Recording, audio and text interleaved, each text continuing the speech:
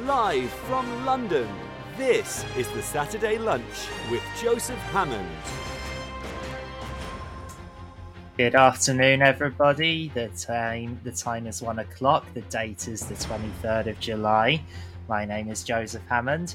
I'm a primary school music and computing specialist, and today I want to talk a bit about climate change and schools. See you in a bit. Live from London, this is the Saturday Lunch with Joseph Hammond on Teachers Talk Radio.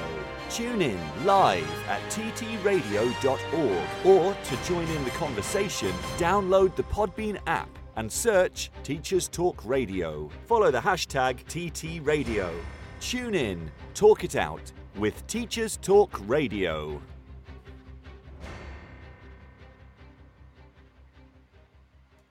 All right, then, time to get going. Now, at the time of recording, the week, the Monday and Tuesday just gone as I'm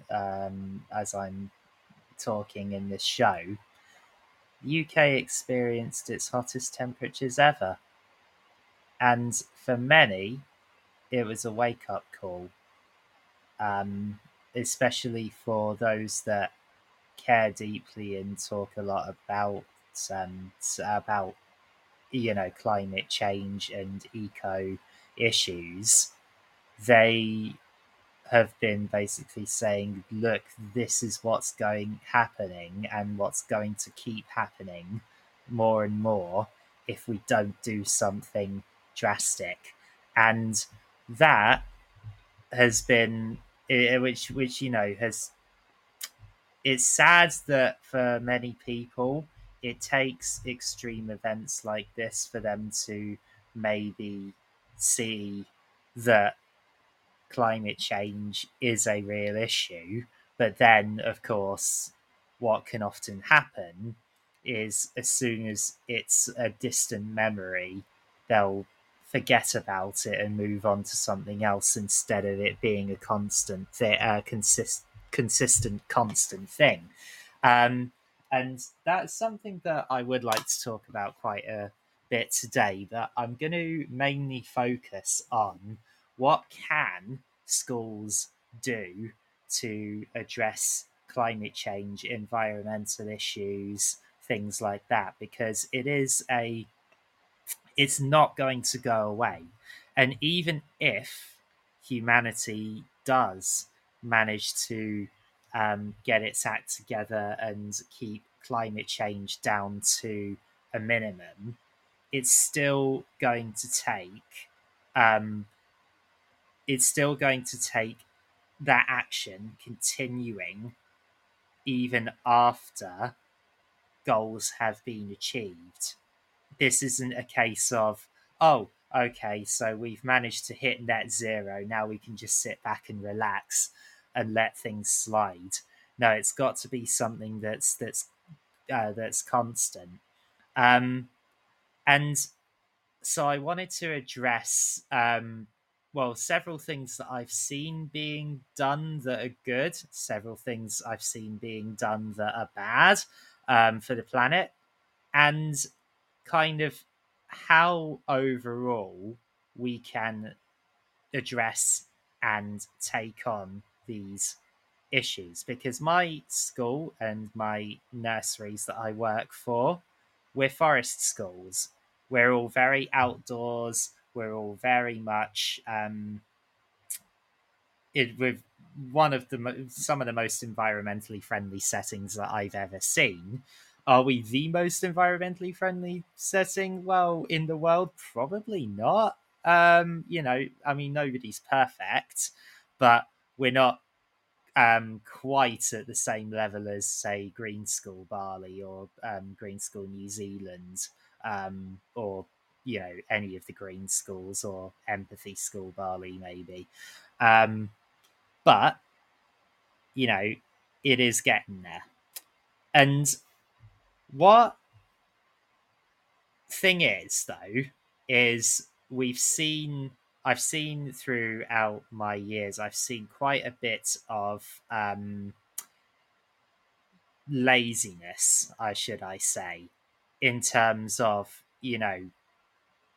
the things that people don't think much of, but actually they are issues, and every little thing does make a difference, even if the biggest issues need to be addressed by those in power and world leaders and those with money to be able to do something about it.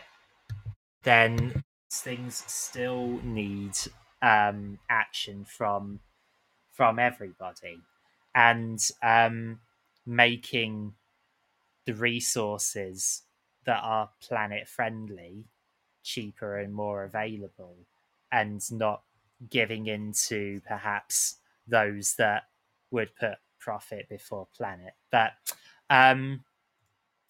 so what I've got here is I've got the Schools Week published an article recently. Well, actually, I say recently, a couple of years ago, but it's still as relevant today, if not more so.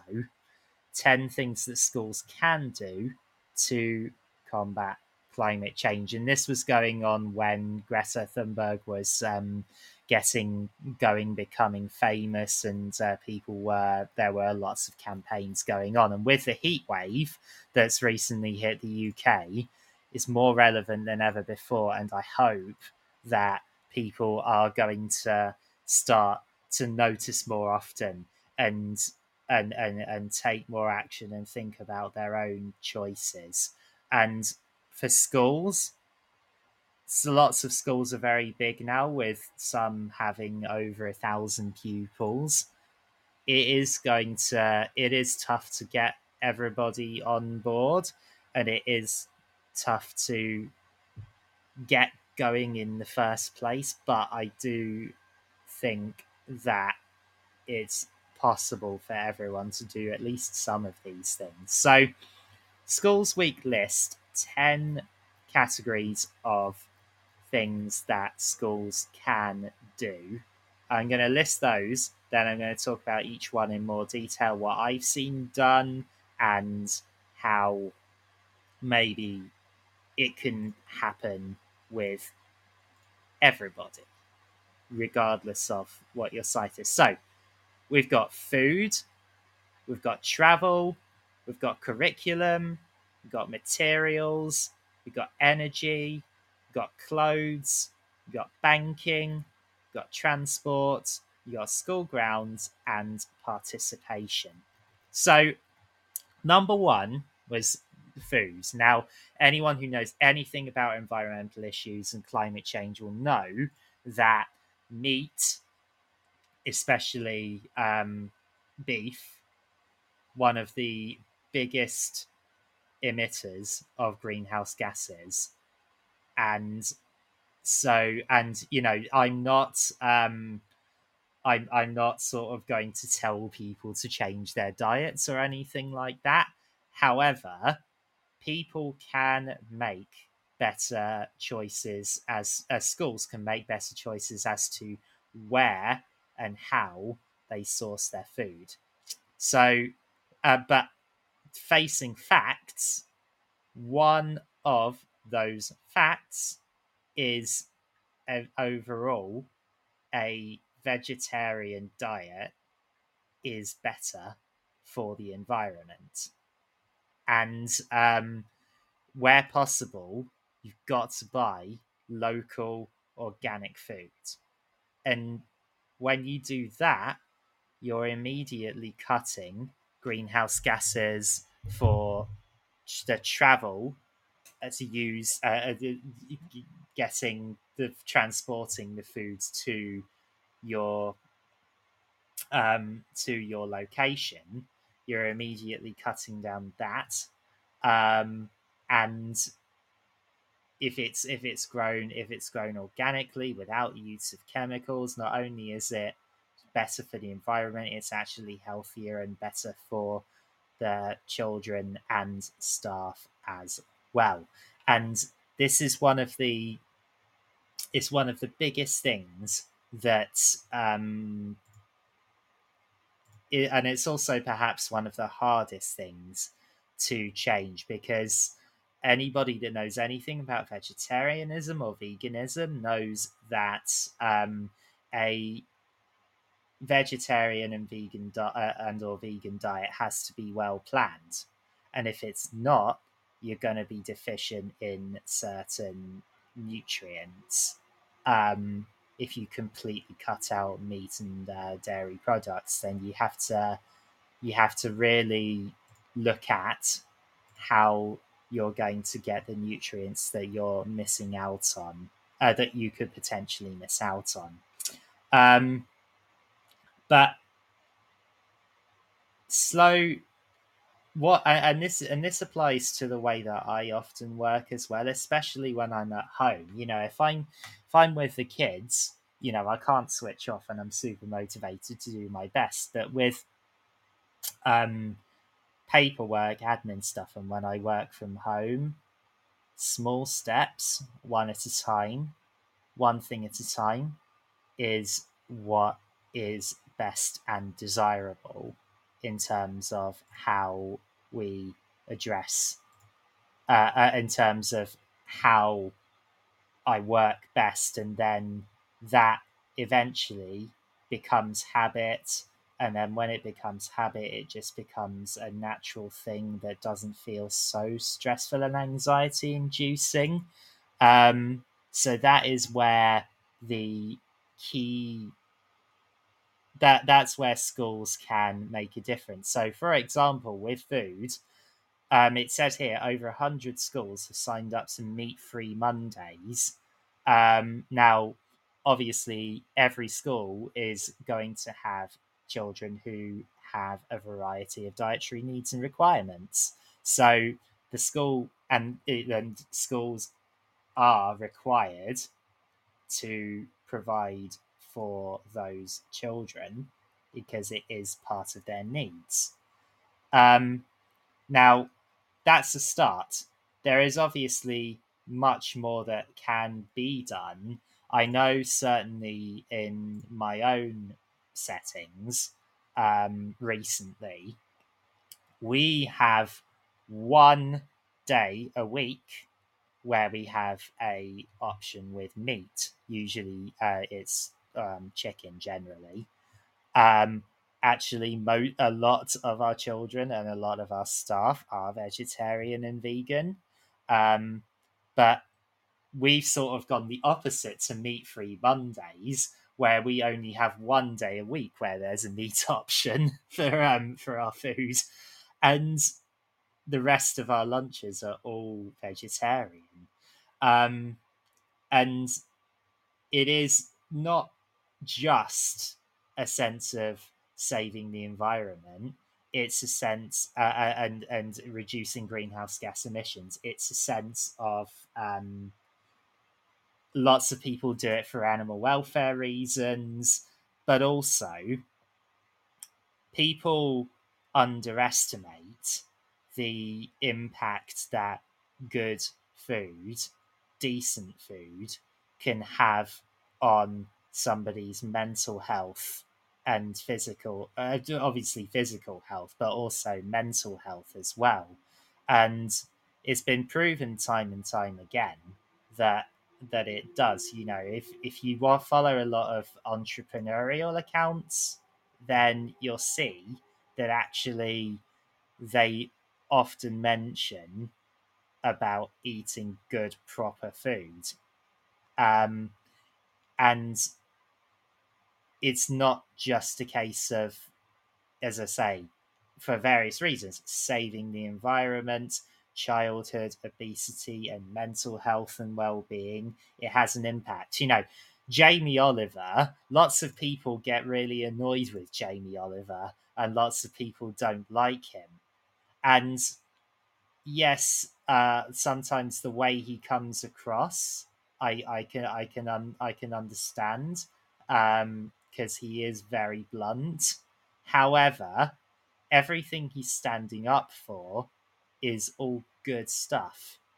He's standing up for the nation's health, the nation's eating habits. And I can't fault that. So that's a little bit about food. Now, number 2. So if you've just joined us, I've been talking about 10 things that schools can do to address climate change. I am going to call it the climate crisis, because it is, and action needs to happen quick. Travel.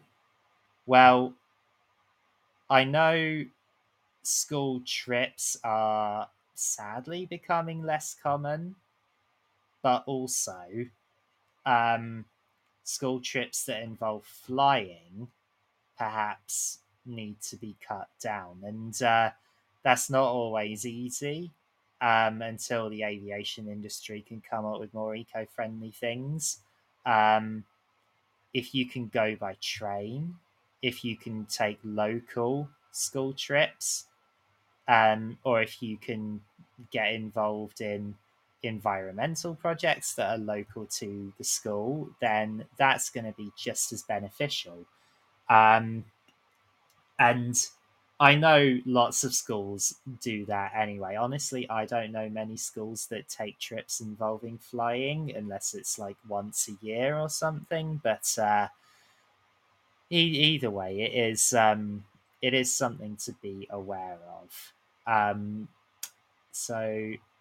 But also, I guess you could talk about travel as to how the children themselves and how people get to school in the first place. Now, this isn't an option for me because I don't drive. I don't have a car. I'm autistic. One of the things I can't do is drive a car. It's weird because I have actually passed my test, but I haven't driven a car since I've passed my test. And the thought of me losing my focus scares me. And the thought of me not knowing where I'm going also scares me about driving. And there's also the cost. And so that's why I've never owned a car. So I take public transport everywhere. And I'm used to it. So for me, I don't really have a choice, but knowing what I know now, I can't really think of many situations at all where I would absolutely need a car. So, and it's something to consider for everybody, really. Now, will I be able to keep that up forever? Maybe not, because at the moment, I'm in my early 30s, so I've got a job that gives me a lot of physical exercise because it's forest school based anyway. But I don't think that's going to last forever because, well, obviously I'm at the age now where I've already peaked physically, and as I get older, my physical health, my fitness is going to be harder to maintain. So there might be a point where using public transport all the time becomes trickier. I mean, I guess I'm talking 20 to 30 years down the line here, but it is still something to consider. Certainly heavy lifting isn't going to last forever. But either way, I'm sure there's many, many people around the world, certainly in this country, where cars are actually not the best option for traveling into school. So, looking at bus routes, even if it adds a few minutes onto your journey. And I'm not saying it's a perfect solution, because I know that often buses and trains can get very crowded, especially during rush hours. But it is something to consider and bear in mind. Number 3. I'm getting more live listeners than usual today. No, so if you've just joined us, I've been talking about Schools Week's list of 10 things that schools can do to help tackle the climate crisis. Number 3 is curriculum. Now, this one is fairly obvious in a sense that teaching students about the impact that their choices might have on the environment, and and how to reduce their own impacts on climate change, and how to maybe persuade others to take action, and how it can be incorporated into school life in general. What Tom Rogers, director Tom's just written a laughing face. Wait, what are you laughing at, Tom? I don't I missed what you were what that laughing face is for. Anyway, with regards to the curriculum, we had if it's taught in isolation, then, and this is something that project-based learning is good at, because in real life, most subjects are not isolated affairs. It all relates to each other in some way, shape, or form.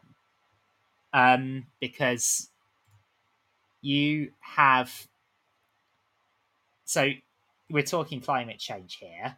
That relates to science. It relates to environmentalism. If you want to have solutions, then engineering might come into it, which is maths as well. If you want to communicate with people, then having good English is a must. Looking at the history of it all, so you can not repeat mistakes made in the past and learn from the good things that happened, and how people in history managed to do these things. All these things, it all links together. And the project-based learning that we do at my settings is all very much linked. A variety of subjects are explored, let's put it that way. And I know that people are becoming more aware of how project-based learning can be beneficial. But the Schools Week have written an example here of a primary school where environmental education is linked to all areas of the curriculum. And even my own specialist subjects, music and ICT. And I have, to be fair, done that as well. I've mentioned this before on my show. There's a eco choir of children and teenagers called SOS from the Kids.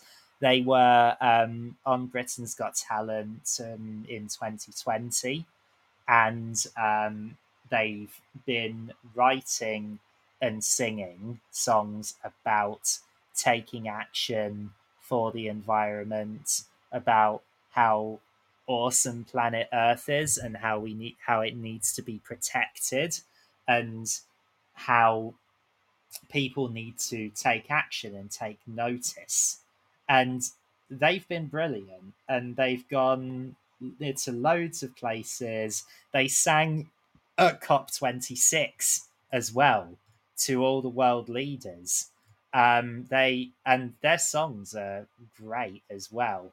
They're very musically accomplished, as well as being about an important message. So if you want to check them out, that's SOS from the Kids. And I recently contacted them, and they talked to my school where my kids asked them some questions, and they posted a video response to us, which was really cool, about music and performing, and about the environment as well. So that was really they're really cool. So that's an example of where, well, I guess it wasn't a school activity. It was the teens themselves taking action and forming a choir to spread their message and fight with their songs and their words, to campaign for a better world. But that's just an example of how music can do that. And I ended up getting my kids to write some songs about fixing the world, about environmentalism, and we had renditions of an American song called "This Land Is Your Land." We rewrote the words to "We Will Rock You" to be about single-use plastic, and what else did we do? Yeah, things like that. Speaking of single-use plastic, this is a good segue here. Number 4 is materials.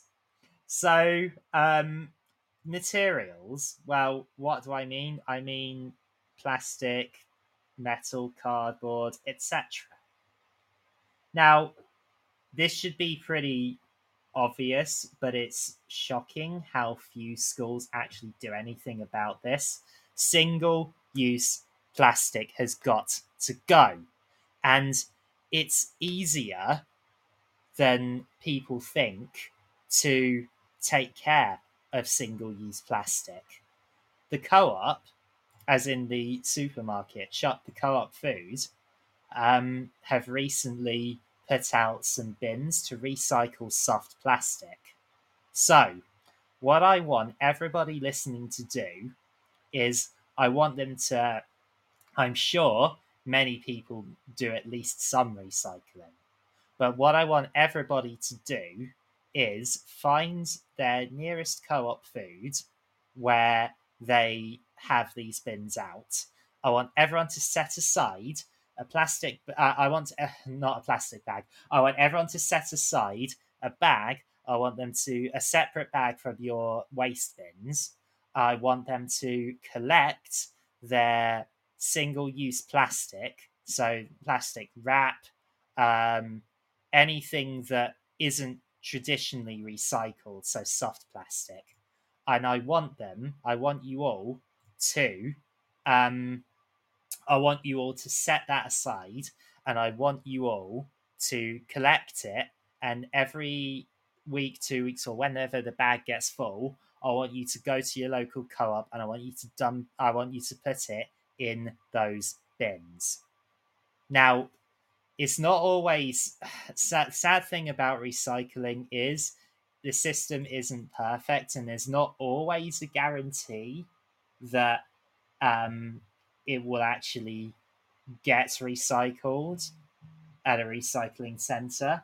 However, it's this thought is there, and it is something that you can do. And if you can, the number one thing is to not use single-use materials.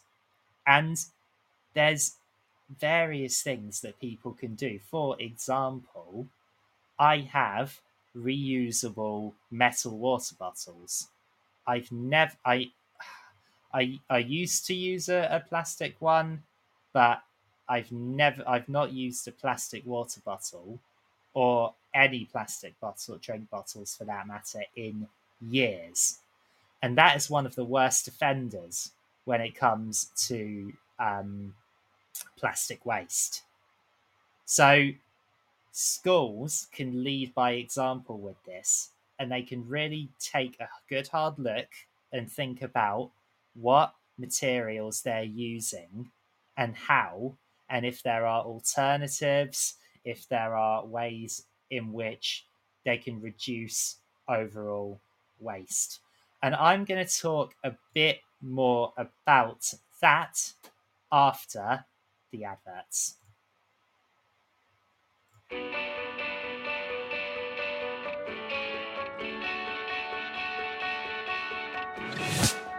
This episode of Teachers Talk Radio has been made possible with support from Witherslack Group, the UK's leading provider of SEN education and care. They're here to support you too through an ever-growing offer of free resources, including webinars, podcasts, articles, and events aimed at supporting teaching professionals like you. Visit their website at www.witherslackgroup.co.uk to find out more. Imagine a world where you were free to focus on sparking curiosity in your students and giving them access to the awe and wonder of learning. A world where you were supported to deliver a truly personalised education to help all your learners achieve their potential.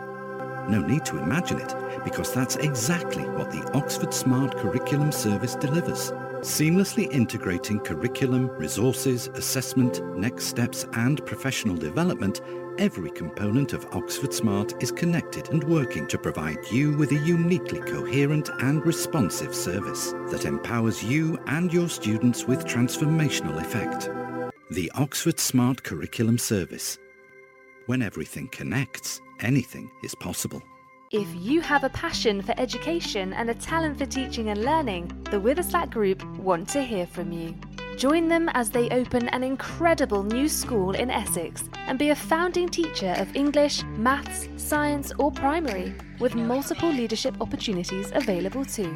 As Teachers Talk Radio partners, we know how much they care about the well-being of staff, and their offer to you will be superb. To find out more and apply for a role, visit www.witherslackgroup.co.uk/careers.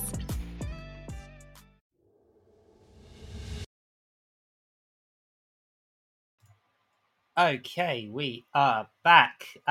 So I was going to talk about materials, and I just made a very impassioned plea about people's use of single-use plastic and how it needs to be reduced. Well, there's lots that I do at home, and there's lots that my school settings do. And I guess the number one thing is to buy, especially toiletries, to buy stuff that is is more made more environmentally friendly. And with toiletries, it's way easier than I talked about food earlier. Well, changing people's diets is actually quite difficult. So it's not something that can just happen overnight. If you thinking of going vegetarian or vegan and you've been a meat eater, if you just jump straight into it, then you're going to be deficient in certain minerals and things that your body needs. But with toiletries, it's much easier. And first place to start, toilet roll. Okay, there are many companies now that don't make toilet roll by cutting down trees. They make them with bamboo, which grows quickly and is way more sustainable than cutting down trees to make toilet roll. So, for example, I use the Cheeky Panda, and there's also Bamboo. That's Bumboo, and Who Gives a Crap. Now, Who Gives a Crap? Their campaign is about building and maintaining proper sanitary products and buildings and facilities in countries that need them, and profits go towards that. So you've got things like that you can do, and that's a great place to start. Cheeky Panda, they don't just do toilet roll, they also do kitchen towel, they do nappies if you've got very young children, they do what else do they do? Tissues. Yeah, it's all these things. These are products that perhaps you can't avoid wasting or using as a single use. However, none of the materials are just going to go in the bin. They're going to be recycled. Once you finish, obviously the cardboard tube, that's 100% recycled after you finish the toilet roll. But the main point is that it's a lot more sustainable than using a toilet roll that's made with cutting down trees and is actually bad for the environment. Same with if you're, for example, drying your hands. There's a solution that my school and my forest schools have that is really good and more people should be doing. And that is, instead of having, paper towels to dry your hands with, although you can get them made out of bamboo, it's actually better to do this. We have small, square shaped, very small hand towels that are washed every day. And so you just take a square hand towel from the basket, you dry your hands with it, you then put it in the wash basket, and then it gets washed in the washing machine, ready to use next time. That is, so you've got all these mini hand towels that can be reused over and over again, and you haven't got lots of people sharing one hand towel, so it's way better that way. So that's something else that can be done. Now, it even goes as far as food. And I talked about food earlier, but this is to do with plastic containers for food. In one of my previous schools, whenever there was yogurt for dessert, they would come in these plastic pots. And they would get thrown away at the end of every day. I thought that was absolutely outrageous. This is perfectly recyclable hard plastic that was just getting chucked in the bin without a thought. So I made a point of collecting them in and recycling them, because I couldn't stand all that just going in the bin and going into landfill. So, but it just wasn't given any thought whatsoever. And so there's individual things that can be done. And they do make a difference. And I mentioned Eco Quiet SOS from the Kids earlier. One of their lyrics in one of their songs is "No one's too small to make a difference," and it does reign very true. You've got to consider the impact of your own choices, and big action won't happen until those in power and those with the money take notice, but small action and local action can happen anywhere. And just because those in power don't care doesn't mean that you shouldn't. You've got to lead your children and your students by example. And I implore everyone to do that. So, with materials, there's various things that people didn't realise that they could do that actually they can do. And hopefully I've shone a light on those things. And Yeah. Number 5, energy. Now, this is going to be a big hot topic because obviously with all the world issues going on, energy bills have absolutely skyrocketed. And unfortunately, there's been no avoiding that. It's a real shame. It with all the rising costs of living, it sucks for everybody.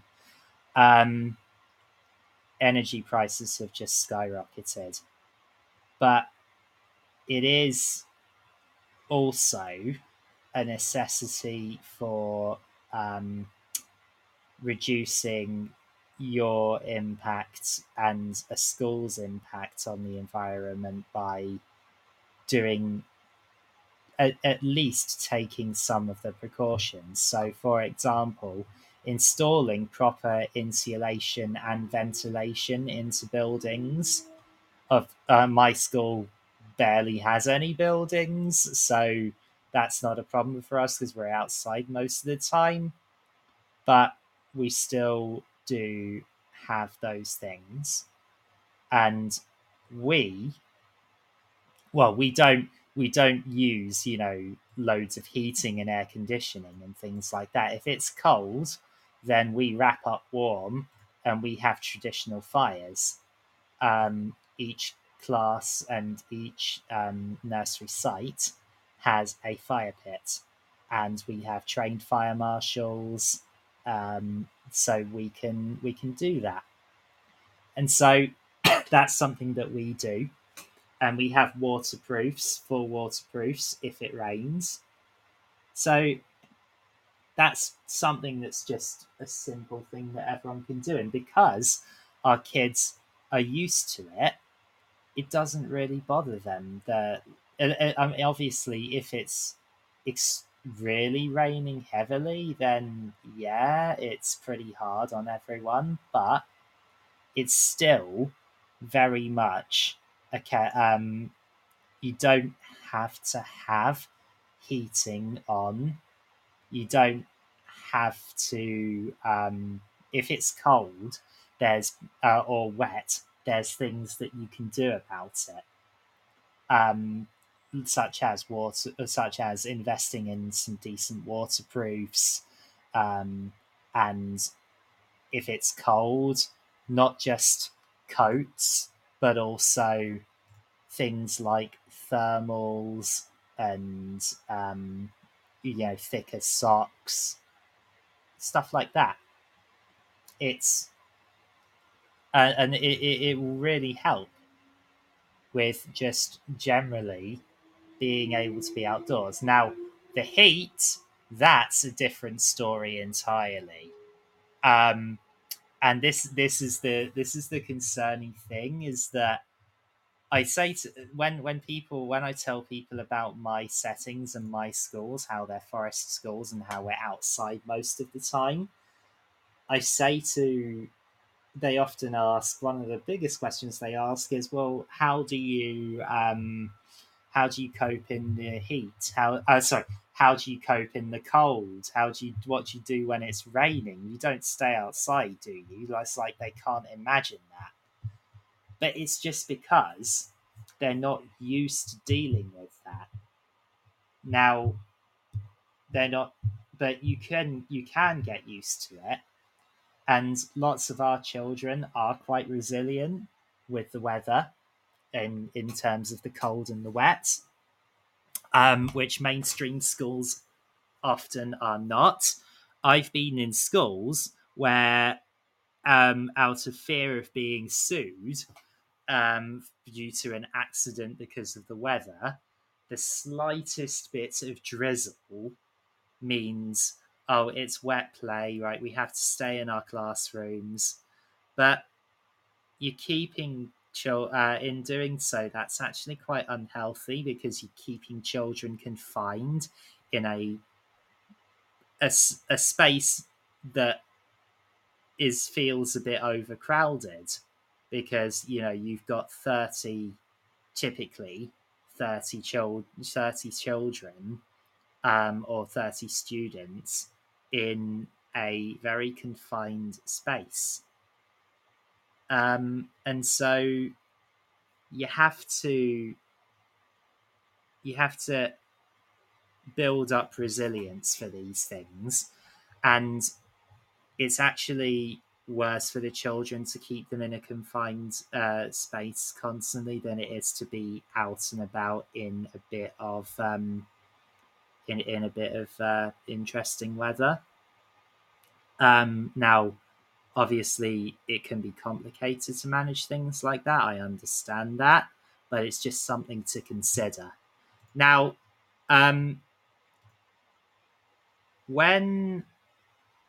so I was going slightly off topic there, because I was talking about energy, but my point is that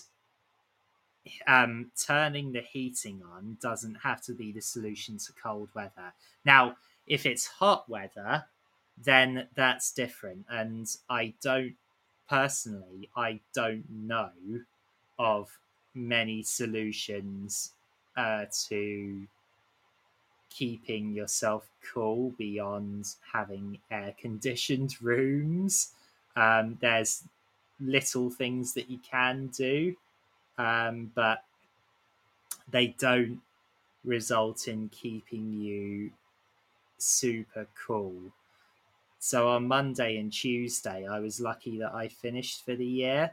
So it was a case that I could hibernate those 2 days and just do not much at all and do the best I could to look after myself. But it wasn't easy.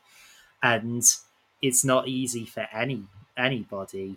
And I think people underestimate how the really hot weather can impact, because it's been scientifically proven that at 40 degrees plus, that's when your bodily functions start to suffer.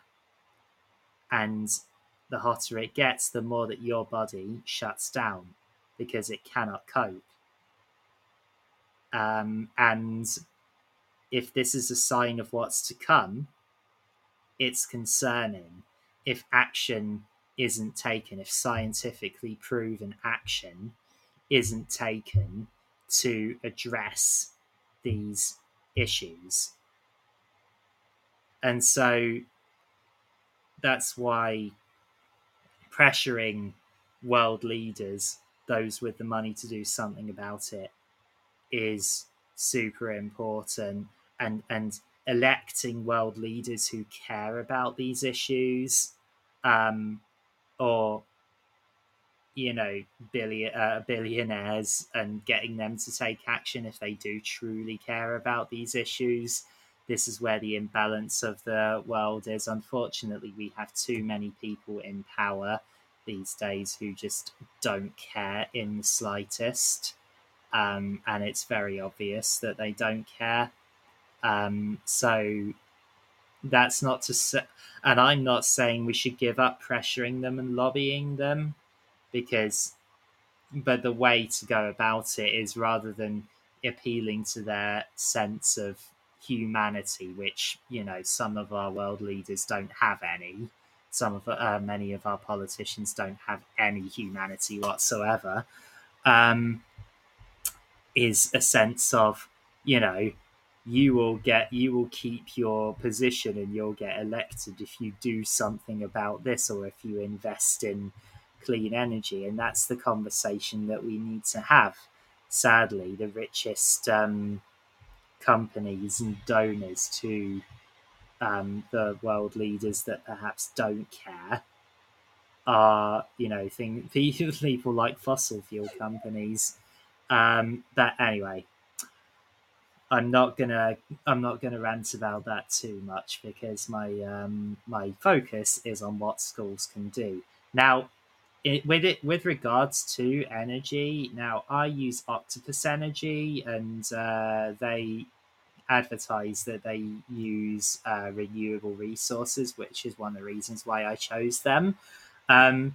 You can also, if you might have an option where you might be able to install some kind of local renewable energy. such as, solar panels for your school or wind turbines. They're not a solution for everybody. It might not work 100% for everybody, but that is also a possibility. Now, number 6 is clothing. If you've just joined us, then welcome. We are talking about things that schools can do to tackle the climate crisis. With regards to clothing, well, if it's rather common knowledge now that fast fashion is one of the leading causes of waste and climate change, and especially water shortages, because making clothes uses a lot of water. So if you can find clothes and shoes that are made in an ecologically friendly way, then that's always going to be best. Or you can, vegan is usually a word used when you're talking about food, but actually the word vegan can be used to describe clothes and other products that are not made using any parts of an animal. So technically, a piano that is made without ivory, elephant ivory, is a vegan piano. And shoes that are made without using leather, that's a vegan shoe. You can get them, they are available. So having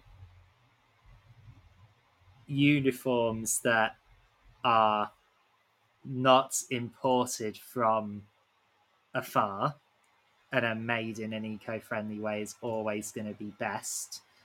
And also not having to get constantly new stuff all the time. So, for example, there's a school in St Albans here that there's a group of parents that run a second-hand uniform shop for that school. That's a great idea. It's one thing that you can do until the clothes are completely ruined. But fast fashion is a big cause of environmental issues, and it's something where it takes leaders to do this, as well as students and parents, but people can take action. Number 7 is banking. Now, the main banks, they're not really 100% ethical. And this is where ethical banks come in. Now, I recently switched to a bank called Triodos Bank. And Triodos are not originated from the UK. However, they are highly rated in terms of the services they provide, and they are also an ethical bank.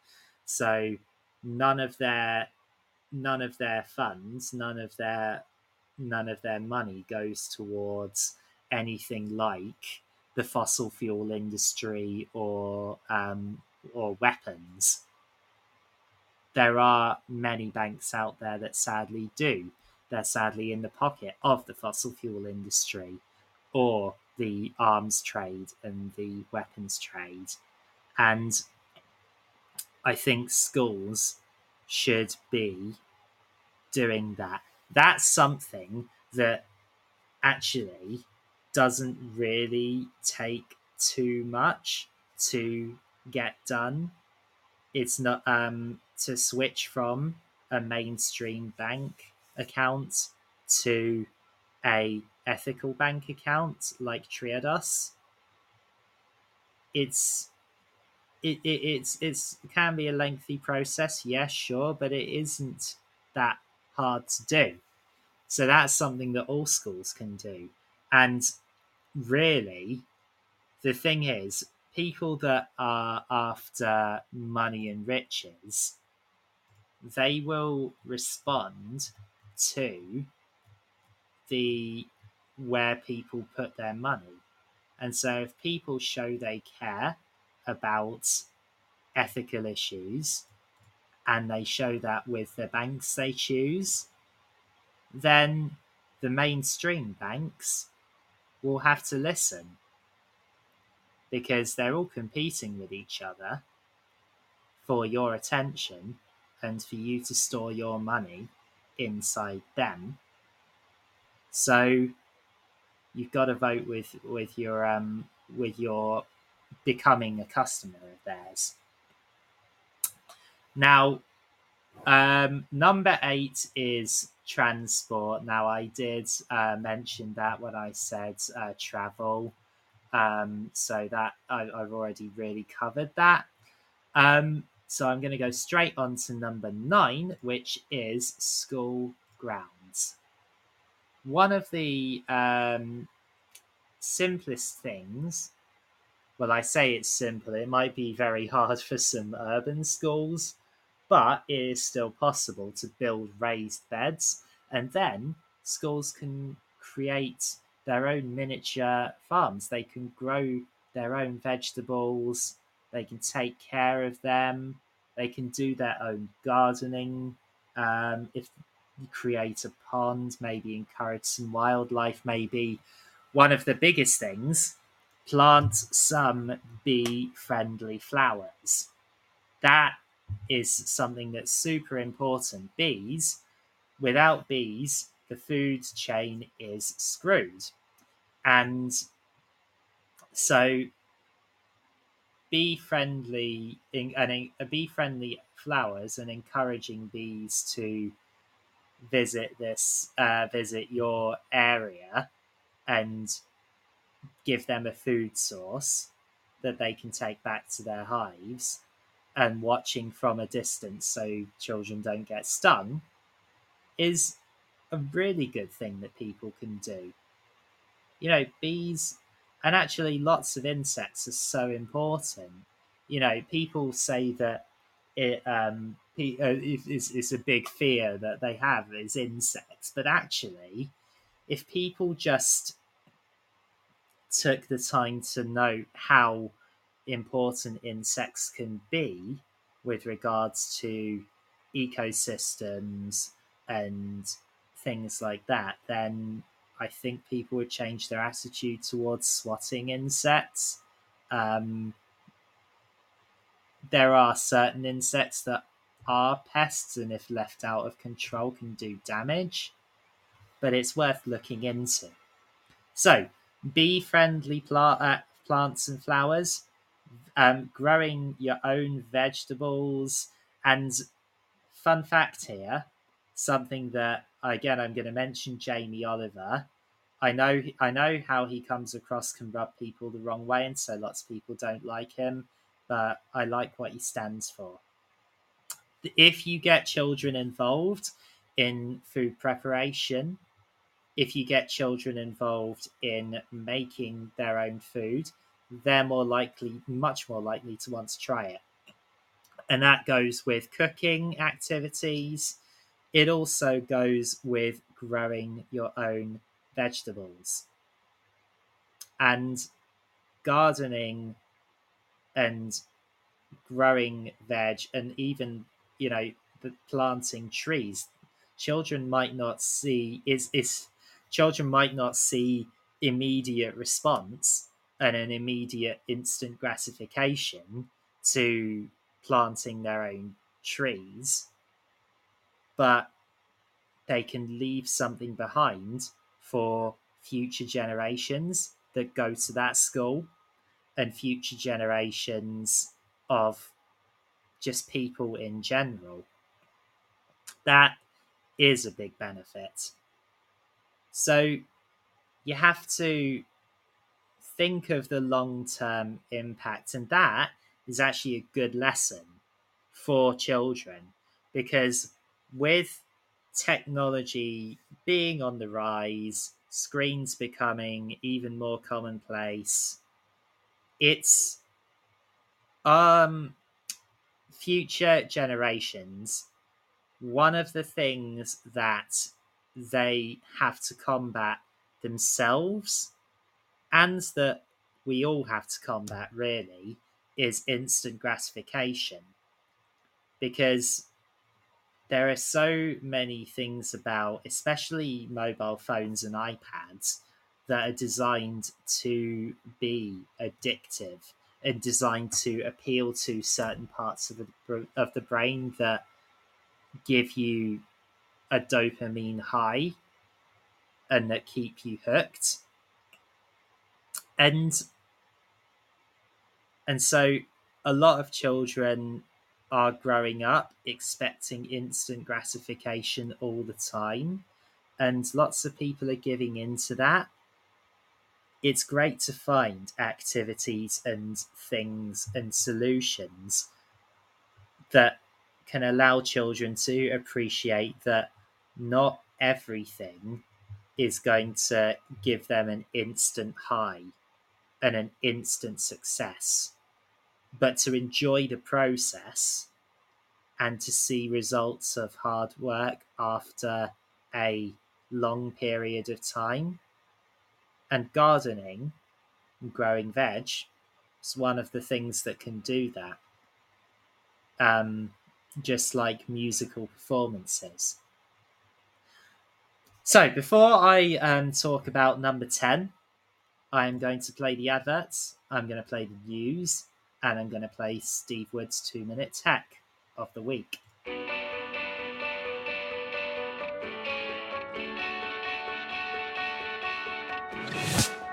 This episode of Teachers Talk Radio has been made possible with support from Witherslack Group, the UK's leading provider of SEN education and care. They're here to support you too through an ever-growing offer of free resources, including webinars, podcasts, articles, and events aimed at supporting teaching professionals like you. Visit their website at www.witherslackgroup.co.uk to find out more. Imagine a world where you were free to focus on sparking curiosity in your students and giving them access to the awe and wonder of learning. A world where you were supported to deliver a truly personalised education to help all your learners achieve their potential. No need to imagine it, because that's exactly what the Oxford Smart Curriculum Service delivers. Seamlessly integrating curriculum, resources, assessment, next steps and professional development, every component of Oxford Smart is connected and working to provide you with a uniquely coherent and responsive service that empowers you and your students with transformational effect. The Oxford Smart Curriculum Service. When everything connects, anything is possible. If you have a passion for education and a talent for teaching and learning, the Witherslack Group want to hear from you. Join them as they open an incredible new school in Essex and be a founding teacher of English, maths, science or primary, with multiple leadership opportunities available too. As Teachers Talk Radio partners, we know how much they care about the well-being of staff, and their offer to you will be superb. To find out more and apply for a role, visit www.witherslackgroup.co.uk/careers.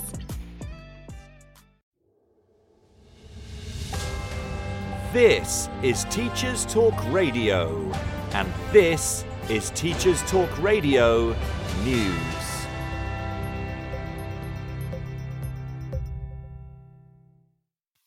Several media outlets report on a 72-hour walkout planned by staff at Exam Board AQA, which could affect the delivery of GCSE and A-level results. The walkout was announced by Unison in a row over pay, with the union saying staff are struggling to make ends meet because of successive below-inflation pay awards. Employees set to strike include those involved in organising the awarding of grades for both GCSE and A-level exams. The 3-day action will take place from Friday the 29th to Sunday the 31st of July.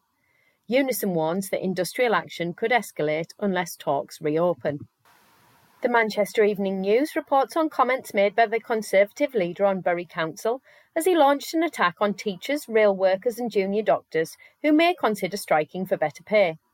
Russell Bernstein, opposition leader on the council, said, "Shame on any teacher who takes strike action," and suggested those who did would be ignoring their responsibilities.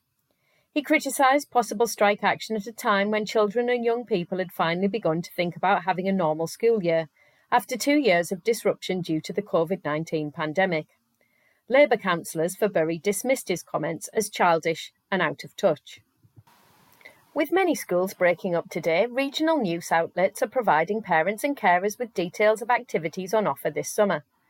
In Essex, the council is encouraging people to think outside the car and features activities which can easily be reached by bike, on foot or using public transport.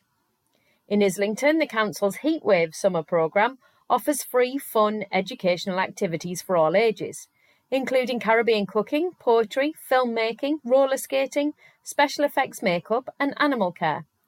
Whilst in Stoke-on-Trent, the Pottery Shopping Centre is opening an indoor beach, complete with deck chairs, just in time for the summer holidays. The beach is free of charge and open to anyone. A check of local council and media outlets is a good place to start for ideas this summer. From today onwards, UK degrees will be recognised as the equivalent to degrees from universities in India. The Government of India signed a Memorandum of Understanding with the UK Government, which will allow those taking a degree in the UK to be eligible for employment in India. Those with Indian university degrees will be also treated on a par with UK degree holders and eligible for jobs in the UK too. It is hoped the arrangement will bring a much-needed boost to the UK economy. This has been your Teachers Talk Radio Weekend News with Joe Fox. This is 2 Minute Tech with Steve Woods, your tech briefing on Teachers Talk Radio. Hello, this week I'm going to support a question everyone will see at the start of next year. It goes something like this. Hi EduTwitter, can you reply with where you are so I can show my class how far a post on the internet can reach? With a bit of free tech, you can make this much more visual. I'm going to use Google Maps because it's free and most likely you'll have used Google Maps at some point in the past. So, when you have all your responses, sign into Google, go to Maps and click on the menu next to the search box. That's the 3 lines that look like a burger. From the menu, select My Places. You'll now have 4 options: Lists, Labelled, Visited, and Maps. Click on Maps and at the bottom select Create Map. Now you can give the map a title so you can find it next year for comparison and add all the places from your Twitter replies. Simply type the name of the place. When it appears with a blue point marker, you can click the plus sign to add it to the map and then select the colour to help it stand out. When you've finished, all places will be saved and you can access the map by following the first few steps: Menu, My Places, Maps. There are loads of other great tools to use also. Measure the distance from your school to those places, hit preview and go into the view only mode. Here you can select a place and you're treated to a short bio and an image of the area. So next time you're looking to bring a lesson to life, why not try using maps to help pupils see where places are in the world? Do you have any top tips for mapping? Why not get in touch at TT Radio 2022? Follow us and tell us what you want to know about tech. I'm Steve Woods and that was 2 Minute Tech. 2 Minute Tech with Steve Woods, your tech briefing on Teachers Talk Radio.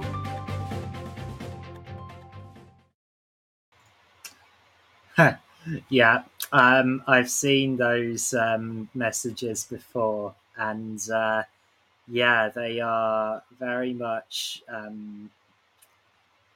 although they've been going around for a few years now, and so personally I feel like the impact of those is perhaps lessened. Oh, look at this image of an apple, let's see how far it can travel around social media. Well, when it first happened, yeah, sure, it could have been impactful, but not anymore, I don't think, because it's been done to death now and students will have seen them before, so you need something different. That's my opinion, but yeah, it's a good. What Steve mentioned is obviously a great way of taking that to the next level. Right, so finally on to number 10, and number 10 is participation.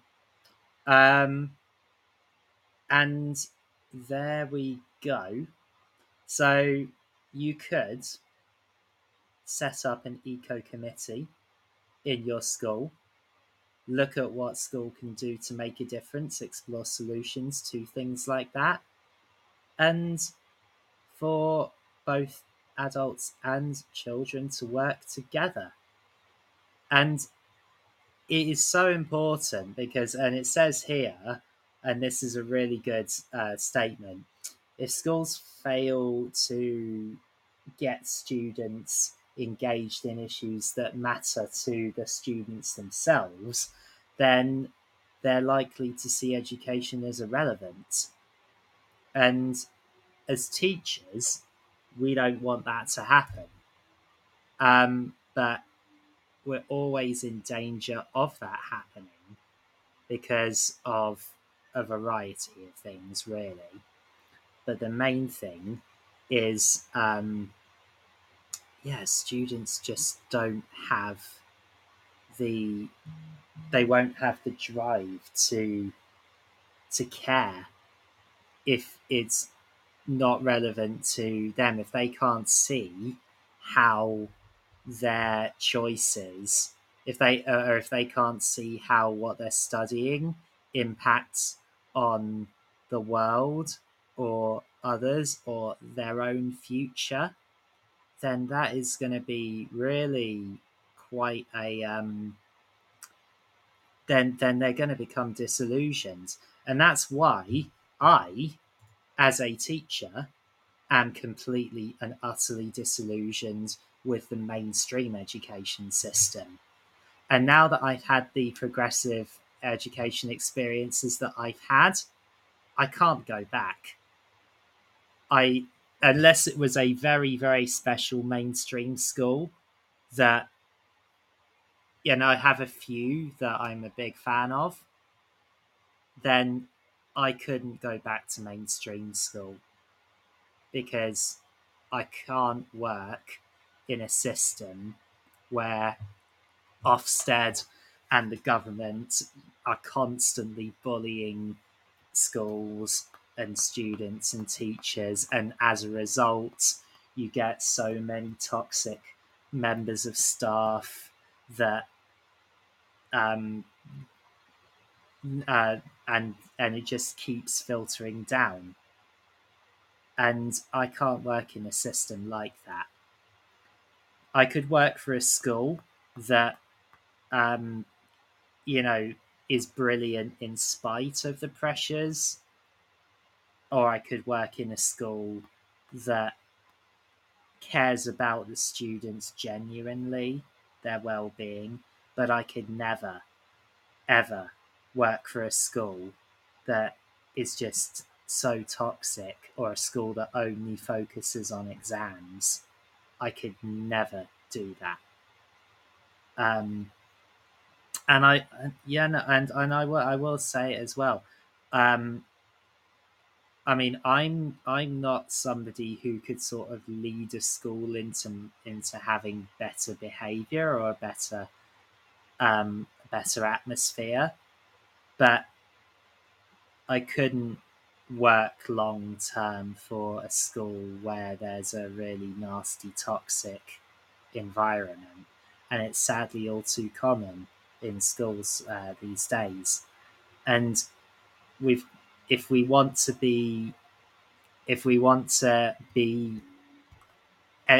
education to be successful, we have to make it relevant. Now, of course, those in power, they don't want that to happen, because if we start teaching them to think for themselves, then, for example, our current politicians won't get the votes because people will see past them as the speeches that they make, and they'll look at the things that they are voting for and the impact that that's having, and they'll realise that many of our politicians actually don't care about teachers or students or anything like that. They just care about the exams, care about their donors that donate to their political party. I know I have a very cynical view of world leaders and schools and Ofsted as well. I really do.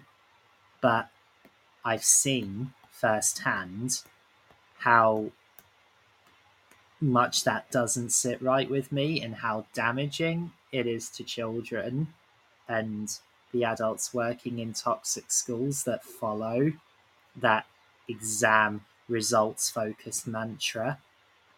And I don't want any part of it.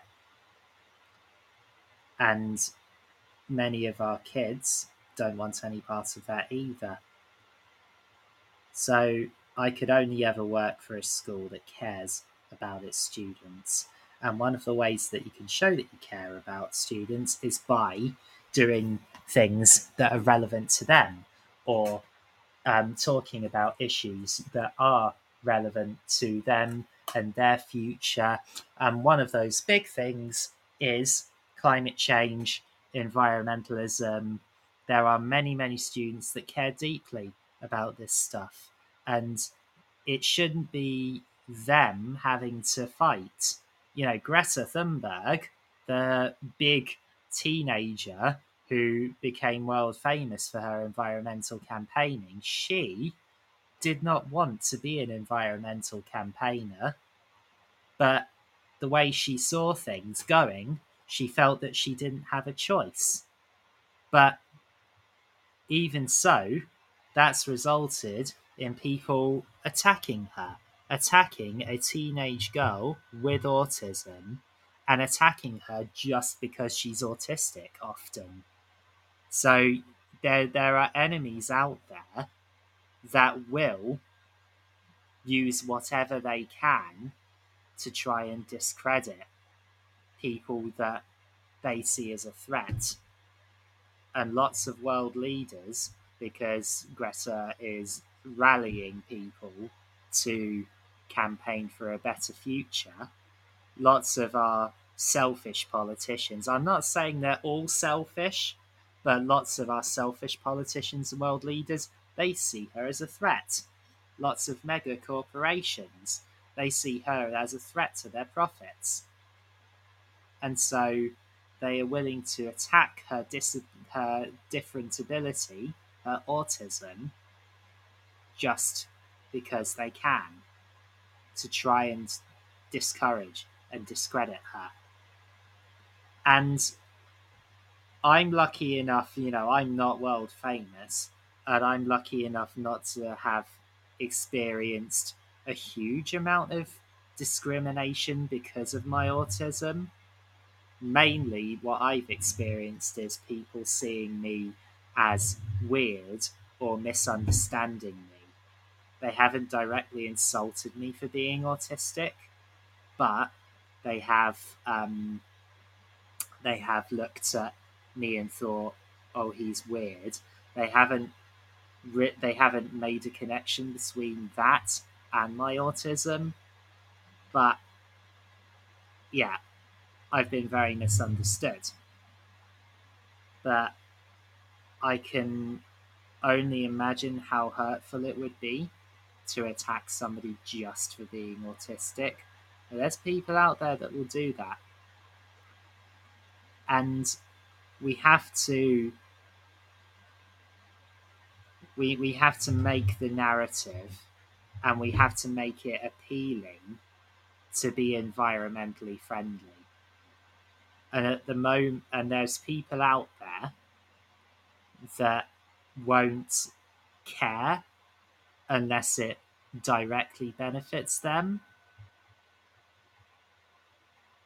There's not, because not everyone's willing to sacrifice, or not everyone's willing to change to do better unless they see that they're going to get some kind of instant gratification out of it. And that's where participation, I think, can be improved, in the sense of you can really make it attractive and make it appealing to participate in climate projects. I am going to finish there for today. I've taken on a few heavy topics, and I've said a few things, a few strong opinions there, but that is genuinely how I feel about a lot of world leaders these days. It's genuinely how I feel about a lot of people in power. That, you know, I know for a fact that I cannot comment on absolutely everything, because I don't know absolutely everything. I'm not a climate scientist, and I'm not a politician, and I don't run a country. I'm not even a head teacher or a school governor. I am a specialist teacher. But I can speak from my own experience, and I can say that it can't be that hard for schools to make small change. Well, they seem small, but they do make a big difference. Easy enough small changes to become more environmentally friendly and edge towards the EU's goal of all schools becoming, in Europe, becoming net zero by 2030. And I've seen the positive impact that can have when schools do that. And I've also seen the impact where a toxic school environment has on students. And these are things that needs to change somehow. And just because I'm not a politician or a climate scientist doesn't mean I don't have my own instincts about these things. And I hope that people's instincts edge towards being just caring, because that's what it boils down to, really. There are so many people out there that do care, but overall, we just have to become a more caring society about the planet and about each other. And on that note, I hope you got something out of this. If I want you to take one thing from this, make one small change to your life or your school that will have a positive impact on the environment, whether that be single-use plastic is often a good place to start. And I'm going to leave it there. Thank you very much for listening, and I will hopefully see you next time. You've been listening to Teachers Talk Radio. Tune in live and listen back at ttradio.org. We look forward to hearing from you next time on Teachers Talk Radio.